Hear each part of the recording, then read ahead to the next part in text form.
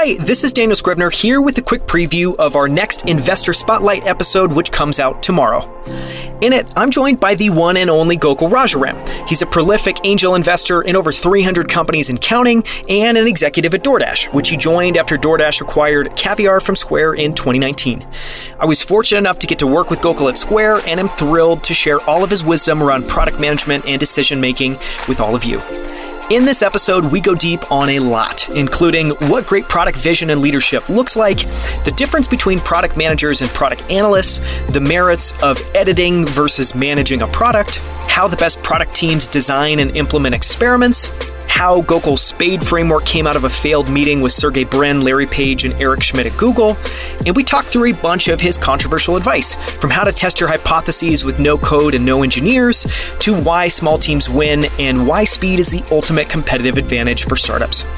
Here's one of my favorite clips. Tune in tomorrow to listen to the full episode.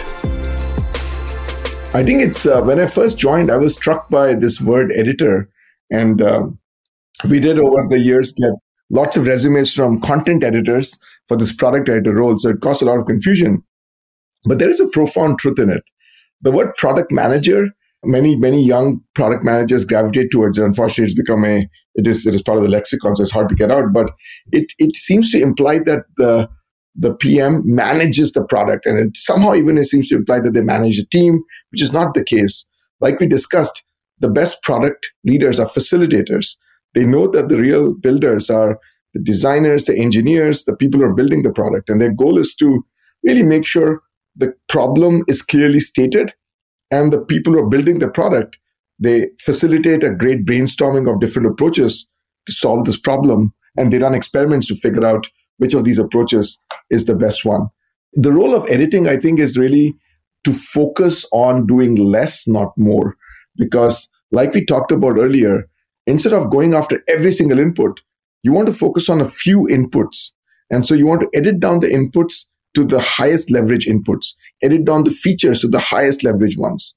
And the best product leaders also focus on, Jack is an epitome of that, right? I think if you look at every product he's involved with, whether it's Twitter, Square, Cash App, the products are whittled down to just simple elegance. You can, of course, unlock more complexity. But when the first time a customer, look, the point of sale, most point of sales used to have training sessions for baristas or, cashiers to use them. Square, you can download it from the App Store and use it instantly, a point of sale. And so when you can take a point of sale and build a product which is completely intuitive, where it's like using essentially, any simple consumer app, that shows you the power of editing. It's really focusing on the small number of things, small number of features, inputs, whatever the case may be, that make that product remarkable. So it's, I think, an exhortation to think of oneself as going for a minimalistic approach, and really prioritization is what I think of. Prioritize the things that matter and don't worry about, look, Square was not a perfect point of sale, but it focused very heavily on the things that matter the most and less on things that matter less. Instead of trying to be everything to everyone, stand for something.